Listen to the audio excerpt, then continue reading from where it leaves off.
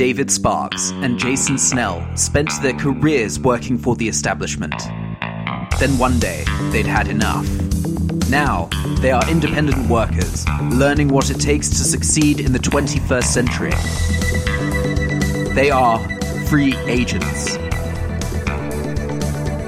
Welcome to Free Agents, a podcast about being an independent worker in a digital age. I'm Jason Snell, and I'm joined by my co-host, Mr. David Sparks. Narrowing scope. One of the challenges that you and I have in deciding to do this podcast is it expands the scope of what we do. And that's one of the real challenges with being an independent type person is keeping track of what the scope of your work is and not having it encompass your entire life. Yeah, I think it's the temptation of yes is very appealing, especially when you're getting started. I mean, I certainly felt it. I'm sure you felt it too. That first phase of going independent, I feel like for everyone is a fear that nobody wants you and that you're going to be doomed. And so any work you can find, you take until you realize you regret some of the work you took and you have taken on too much and it's affecting the work that is important because you've got other things that you've agreed to. It's a real danger. Yeah, the good news is you quit your job. The bad news is the mortgage statement still shows up every month. Right. And you can, you can't, it's hard to calibrate, right? When you're starting out, it's a paycheck you can calibrate. And over time, even though there's a lot of variation, which we should talk about at some point, over time, you get a better sense of what your income is. But right when you're starting out, especially, it can be a problem because you just don't know. And so you say yes to everything because you got to write that mortgage payment at the end of the month or that rent check. And it's a problem. It's a problem because, we are finite creatures. I'm sure all of us have had those moments where it's gotten to the end of the day and we're exhausted and we need to go to sleep and we realize we just didn't do enough because there's so much to do. And it's hard because, we can't power through 2 days worth of work in a day. It's just not possible. If you're thinking about going independent, don't think you're going to be working less because you're not. Mm-hmm. You're going to be working a lot more. And I do think it's easy to underestimate the amount of time it takes. One of the problems for me when I started was I underestimated the amount of time it would take to set up the logistics. Just, how do I get a billing system in place? How am I going to file documents? How am I, all the little things you think are easy. They're not. When you're trying to time things out of like, how much time am I going to spend on everything? You basically need to put in time for overhead. You basically need to say, 10% of my life is going to be not paying work. It's going to be the things that keep everything else moving. And if you're lucky, I'm really fortunate because my wife is I don't want to say she's part-time because she's part-time at a few different libraries. She doesn't have a full-time library job, but she's got enough time in there and an MBA, that she does some of my overhead work for me, which is great. But, if she wasn't here, that would be an extra, 5 hours a week that I would be putting in on billing people and moving money around in the business account and stuff like that. And then I still have a lot of other stuff. Like Monday, we're recording this right after a 3-day weekend. I came in on Tuesday morning and I had this pile of stuff. And, my entire morning was taken up with processing things, not writing articles or recording podcasts, but processing things like answering emails from people who say, I'm interested in advertising, which again has a positive benefit, or fixing a technical problem because I don't have a person to refer this weird thing that's happening on the website. I need to fix it. And you end up kind of collecting stuff like that. So you can't pretend that it's not going to be part of it. And that has to be part of your calculation when you're choosing what work to take and what work not to take and what the scope of your job is. One thing I was thinking about is scope and identity. I think it's easy to associate your identity with the scope of work you do. I'm Jason Snell. I write for magazines and I do this and I do that. And all of a sudden you want to take on projects because it fits your vision of yourself. Yeah. I mean, one of the things that happens, and I'm a yes person, and that's actually one of the things that is a challenge, is saying yes to ideas for things. Like David Sparks comes to me and says, I think we should do a podcast about being independent, and my initial reaction is to say yes, and then another part of me is like, do you have the time to do that? And then I start to fight it out. But it is also true that part of the project planning and all of that is this the sort of thing. Is this the thing I want to do? Is this a thing I should do? And is this the sort of thing that I do? Yeah. And sometimes that can be a challenge of like, don't say yes to something just because it sounds like something you do.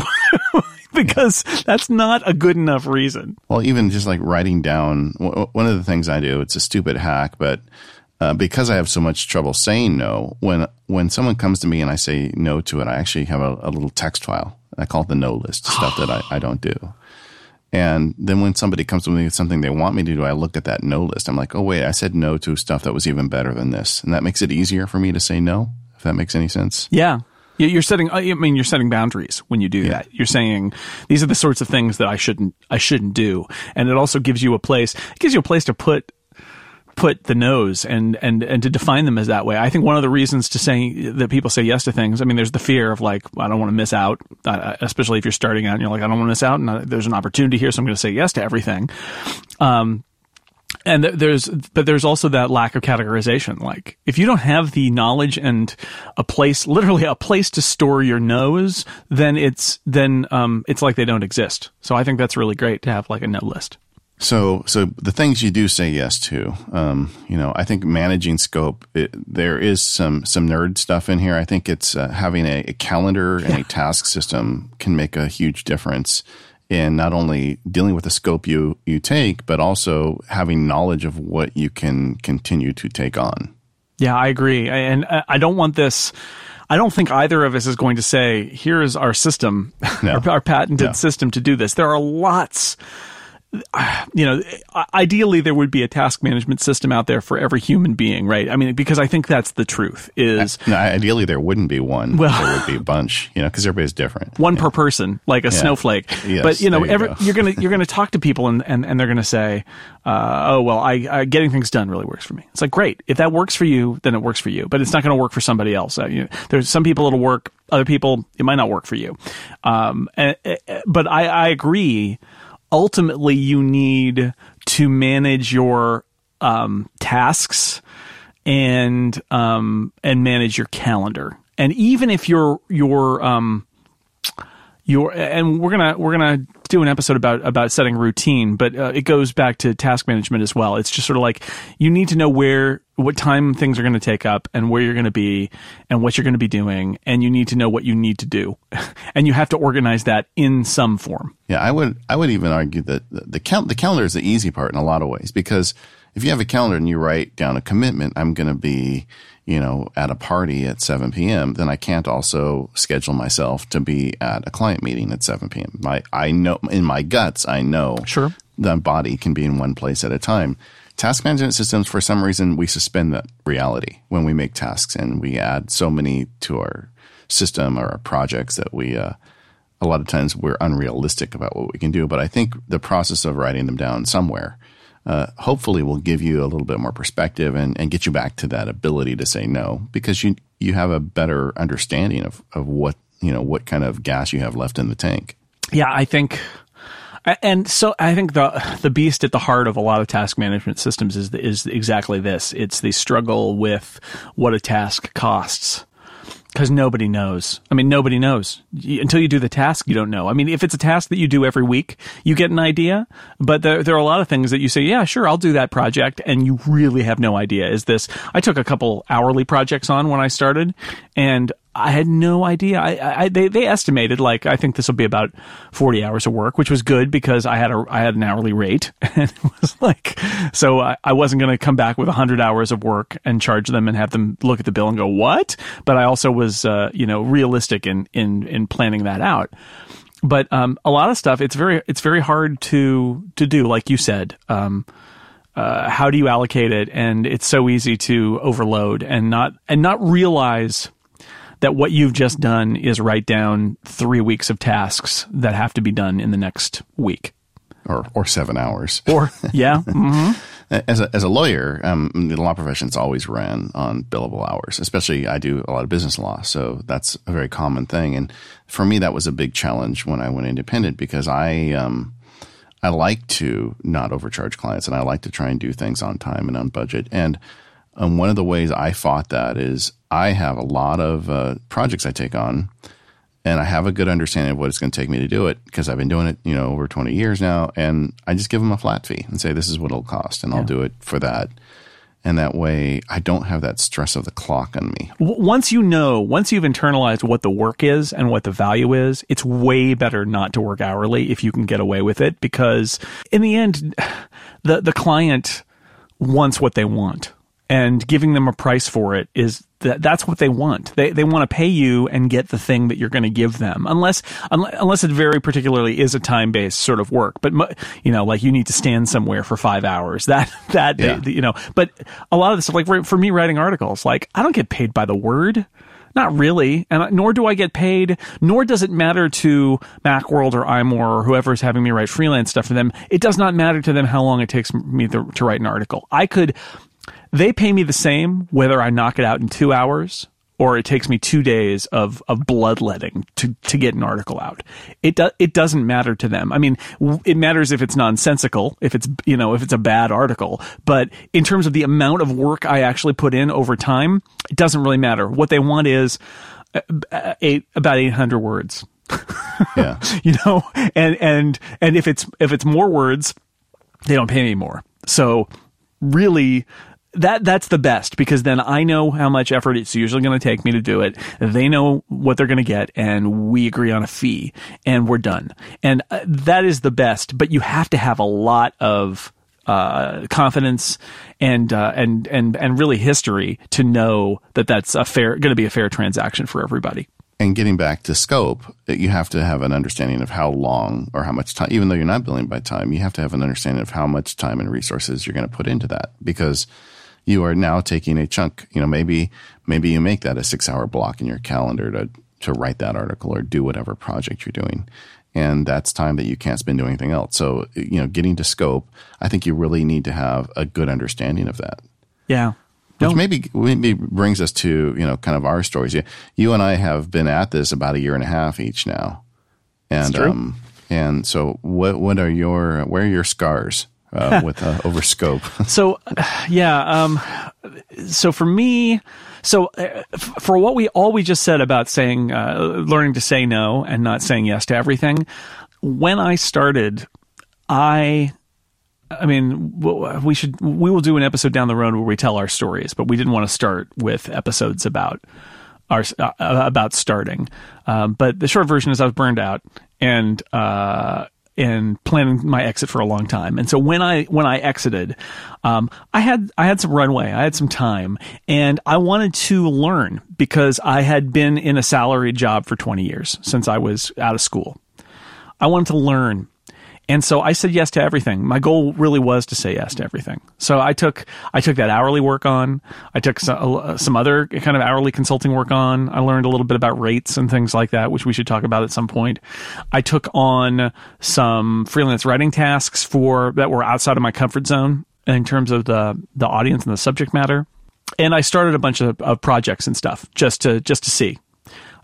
So at the start, I took on too much. Yeah, by design, though, really. Yeah, it was a conscious decision to do it, and so it was a good learning experience. It taught me a lot about those different kinds of jobs and what I liked about them and what I didn't like about them. But implicit in that decision was the idea that at some point I would have to disengage. At some point, I would go a few months or 6 months or whatever, and I would calculate out what was working and what was not working, and then I would need to start to shed things. I'd either need to start to shed things because I was overworked and I didn't need all the work, or I would start to shed things because it was bad work and I needed to find better work. But I did start that way. That said, disengaging is really hard, and it's a lot thornier than you might think.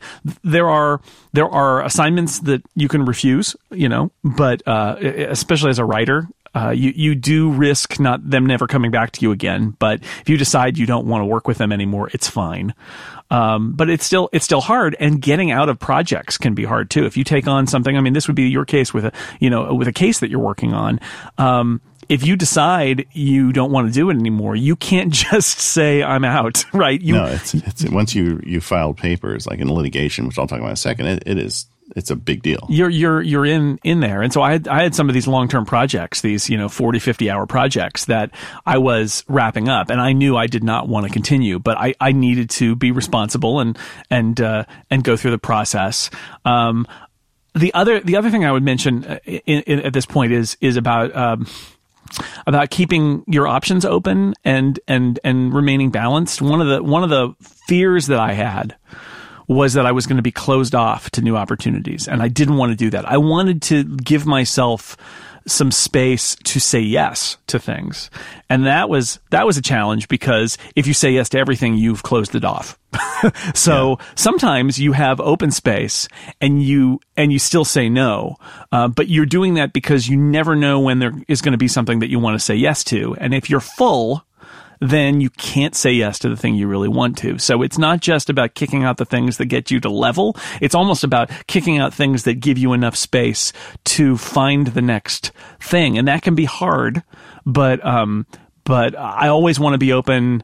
I'm a firm believer that you can't have a master plan that you plan out to the letter that's going to get you to your destination. That you got to have lots of contingencies, and you've got to have some space to have something appear that you didn't expect and say, oh, we should do that. I should take that on. You got to have some of that. And if you're completely locked, you can't. Yeah, I think you almost have to be a little fearless to say you see a different track suddenly appear, and you have to be willing to jump on it, which is not easy. And able, right? Yeah.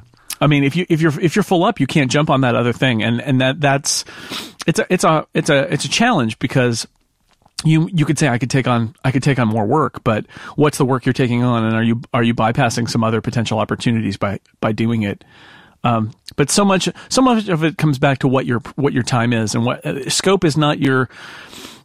It's not your life. It's your working life, and if you let your scope get out of control, it will consume your life. So some of it is also this idea of, how do I find balance? How do I pick projects? If you're fortunate enough to be able to make some, to pick some projects and not just say yes because you need to say yes to everything, anything that will pay the bills, which sometimes happens, and that's just how it is. But it's that do I want to say yes to something that's going to take me away from my family, for weekends for the next 2 months? And maybe the answer is yes, but your family needs to know why, and you need to make sure that that's a good idea to do that, and you need to say no if it's not. And also, sometimes the calculation is, I will take on something that isn't going to generate as much money, but it's something I'm going to like better. Yeah, that's actually something to consider, because when you get started in this, you are worried about the bills, but there's a reason why you did this. The reason why you went independent. You want to honor that, Right. I mean, why am I? The idea here is to be happier, to do better work and be happier, right? By being independent, and otherwise, why would you not go back to working somewhere and getting a paycheck and all of that? That you take on so much by going independent, but what you get is the ability to chart your own course a little bit, and if you end up being less happy, then it's not for you. You ultimately want the net result to be that you're happier, and that means that you do have to make decisions saying this is a more fun project. And again, if you can afford to have every project you have be super fun and still make a living, then you are in great shape. But, most of us take on projects that we don't love, but that we, like and can do a good job. But keeping a balance, I think, is important to not just, to leave yourself open to have some things that are more fun, even if they don't pay quite as well.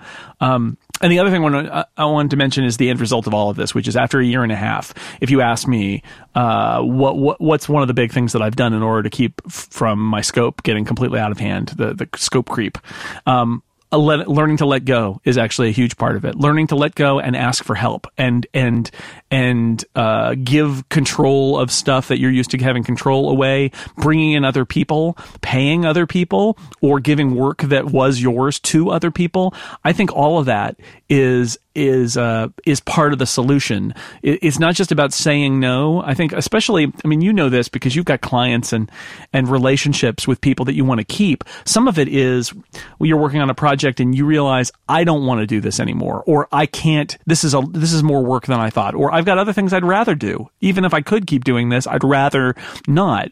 One of the things that I found in the last 6 months, especially, is I have friends who basically have room for the work, and they will do a perfectly fine job. And I would rather be a responsible person and say, I don't need to do this anymore. This person needs the work. Let's have a transition and let them do that work, so I get more time back. And yes, I'm going to lose a little bit of money that I used to get for that, but in the end, it will be in a perfectly fine place, and I will have the bandwidth to do something else. So that's sort of been my thing in the last 6 months is learning to let go and let some other people help and let some of them do some of the work. So, this is not just like great advice, give somebody else the work and have them do it for you. But this is also, you're giving up some work, which means you're giving up some money, but you're also opening yourself to other things. And that was tough for me, because I think a lot of people who go independent, one of the reasons they want to go independent is to take more control. And, giving something to someone else is giving up control, essentially. But I think that it's part of the process. Oh yeah. And it's funny because I feel like I'm in phase 2 of my narrowing scope, experience right now.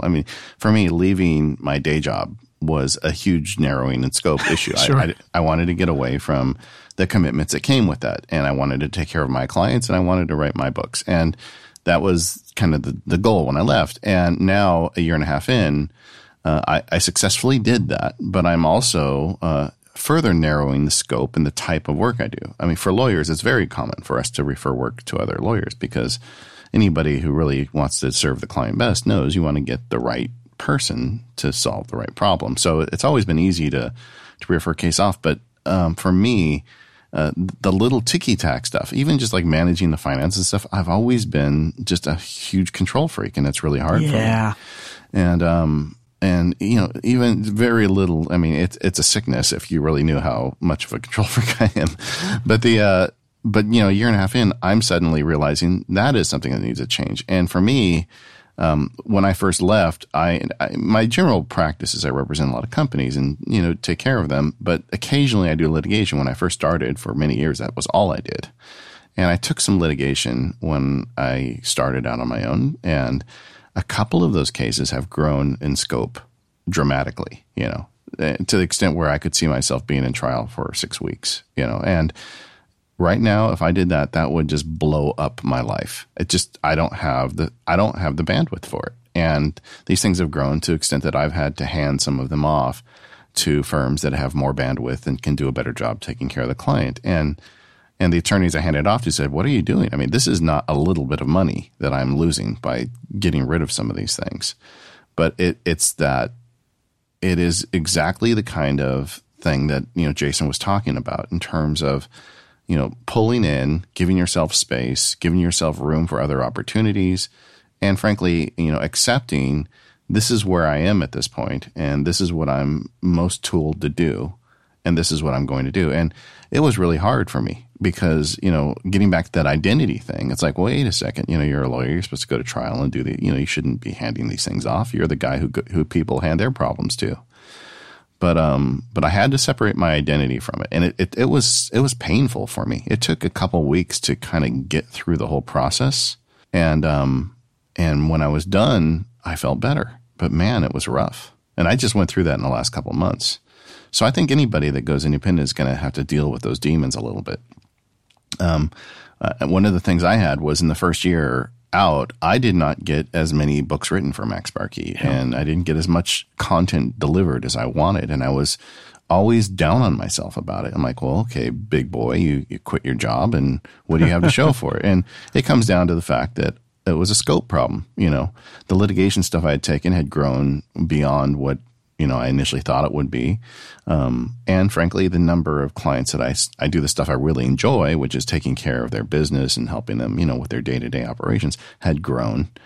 And I was turning into that flaky guy that didn't respond to emails quick enough and didn't get things done. And, all this stuff was suffering. So I've just gone through a drastic reduction in scope where I'm now focusing just on my business clients. And, I'm bringing new business clients in, but I'm turning away the big, expensive, time-consuming work, and it feels a lot better. But we'll see how. I'll report back in 6 months. Sure.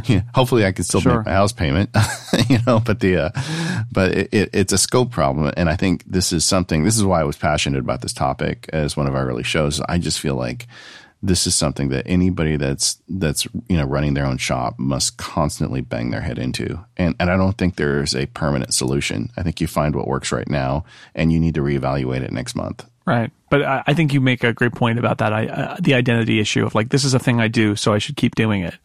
And that isn't necessarily true, especially when you looked around and thought one of the reasons I'm not doing these other things that I want to do is because I'm doing this thing that I feel I should do. Yeah.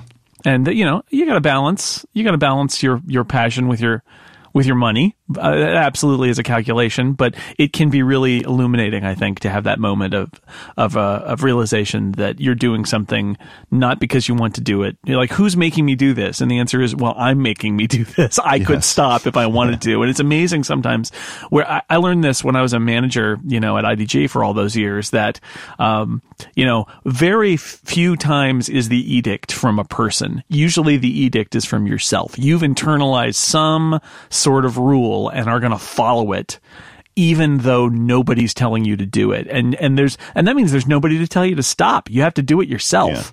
Yeah. I do think this is if you're deciding to change your scope or change your focus, it's not necessarily something you can do on a dime. This litigation thing for me, it's taken a couple months, and I still feel like I'm turning a battleship to a certain extent, but I can see it turning. Right. Yeah, you can't. Very rarely do you just flip a switch and say, "Okay, I'm off." You're disengaging and winding things down, and it can be really frustrating to do that. But I've got some percolating projects now, and they've been percolating for a while, and I want to jump into them, and I have that moment of it's not time yet. It's it's not time yet, and you gotta wind down some of the old stuff, and it's but that's progress. You just have to keep score a little bit differently. You can't say did I do this new exciting thing today? Yes or no, win or lose. It's more like, am I on the right path? Is the battleship turning?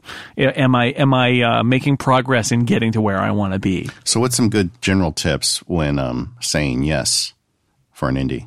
Yeah, not saying yes immediately would be my first tip. Think about it. Don't default to yes. Opportunity cost. Think realistically how much time it's going to take. Oh, yeah. I think another good one is learning curve. I think when you're indie, it's tempting to say yes to things you traditionally haven't said yes to because you want the work. And if it's something you're going to have to learn about, maybe you have to learn a new programming language, or maybe you have to learn a new area of whatever it is you do.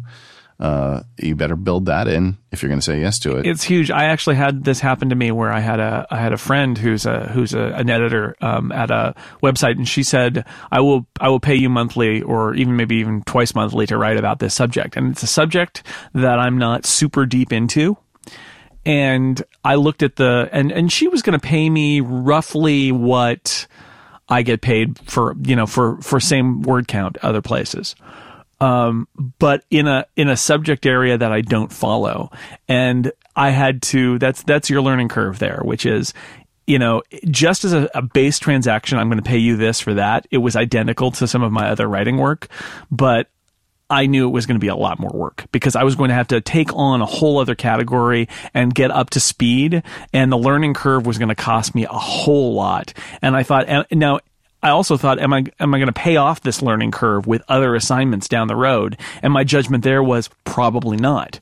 And so, it became a much less although it was somebody offering me work, the learning curve made it way less desirable than it would have been otherwise. And so I said no. Yeah, I think another thing to consider is what I call project press. It's like when this thing comes down to it, whether, every business is different, but, for the lawyers, it's like when you're in trial, how long is this thing going to be in trial? I mean, can I manage the press when this project hits, full steam? Oh yeah, that's like it's like the maximum. So I'll put that in my terms a little bit. It's like I've got the stuff that I do every week, right? I've got an article. I write an article for Macworld every week. I do these 3 podcasts. I do things for 6 Colors. I have all these things that I do, and I do them every week. If I take on a project that at some point during the process is going to swamp all of my time, right? This is like flood control almost, right? Like you have to build capacity. You got to recognize your maximum capacity, and be aware of taking on a project that is going to flood you, right? Because if I have a project that's going to take me like your equivalent would be like a trial, that is going to take me away from all the things I do for a week or two, I could do that, but what's the cost? Because I'm going to have to either pay people to do my other jobs for me, or I'm going to have to spend a couple of weeks doubling up on my existing workload to work ahead in order to do it. Can I do that? And maybe I can, but boy, that changes the equation a lot, doesn't it? Sure does. I mean, I guess some people are like this. I think book writers are like this. I'm sure there are some people for whom the long-term project is what they do, and short-term projects don't exist so much for them. But I don't think you and I are like that, right? Where I'm shucking and jiving my way through life, brother. Yeah, I got stuff I do. I mean, I've got a shape to my week. Another thing we'll talk about is routines, but I got a shape to my week. I've got stuff that I owe to various places, including myself. But throughout the week, I can't step away and do a big project, go away for a week or a month and work on a big project and then come back. And if you can, that's a very different kind of calculation. But a lot of us, you have to think about like, what could I say yes to this? And a lot of times the answer is, well, I can't. This is not the kind of work that I do, to just walk away for even a week. Well, winding back the clock, would you do it any differently? Would you, you said yes to a lot of things when you started. No, I'm glad I said yes to all the things that I did, because they did earn me money at a point where I wanted to prove to myself that I could earn money on my own. And they taught me things about, sometimes about things that I wanted to do, or things that I wanted to do differently, or things that I learned I didn't want to do. And that was part of the education process. And like I said, I had some clients where I decided that was not what I wanted to do, and that was good for me, because the next time I get a project that's in that vein, I can say, yeah, I'm not going to say yes to that because I learned my lesson. And so I think that was good. I think it's an ongoing process. Like you said, you've got to always question yourself about saying yes to things. You've got to always be asking yourself, are there things that I'm doing that I should offload, which is tough. It's not the no, it's the, it's saying yes and then later saying, I'm not going to do this anymore. And that's one of the ways the scope can creep is if you say yes to something when it makes sense at the time, and then a year goes by and it doesn't make sense anymore, but you're not asking yourself, should I drop this, because you already said yes. So I think that's part of my ongoing challenge is revisiting what I do and saying, does this fit in the mix anymore, or do I need to wind this down or hand this off to somebody and pick up something different? And I think it comes back to something I wrote down while we were talking that I wanted to mention, which is ultimately when you go indie, when you're in business for yourself, I think a lot of people will take that to mean being indie means I will do everything. And it doesn't mean that. It doesn't have to mean that. So it's something to keep. Frankly, it shouldn't mean that. Yeah, right. I mean, you can't do everything. You literally can't do everything. And some things that you think I'm gonna own this. We had this our Relay FM buddies, Stephen and Mike. I had conversations with them at the beginning about this, where when they started, their goal was to do everything themselves, like control everything themselves, like right down to merchandise and stuff.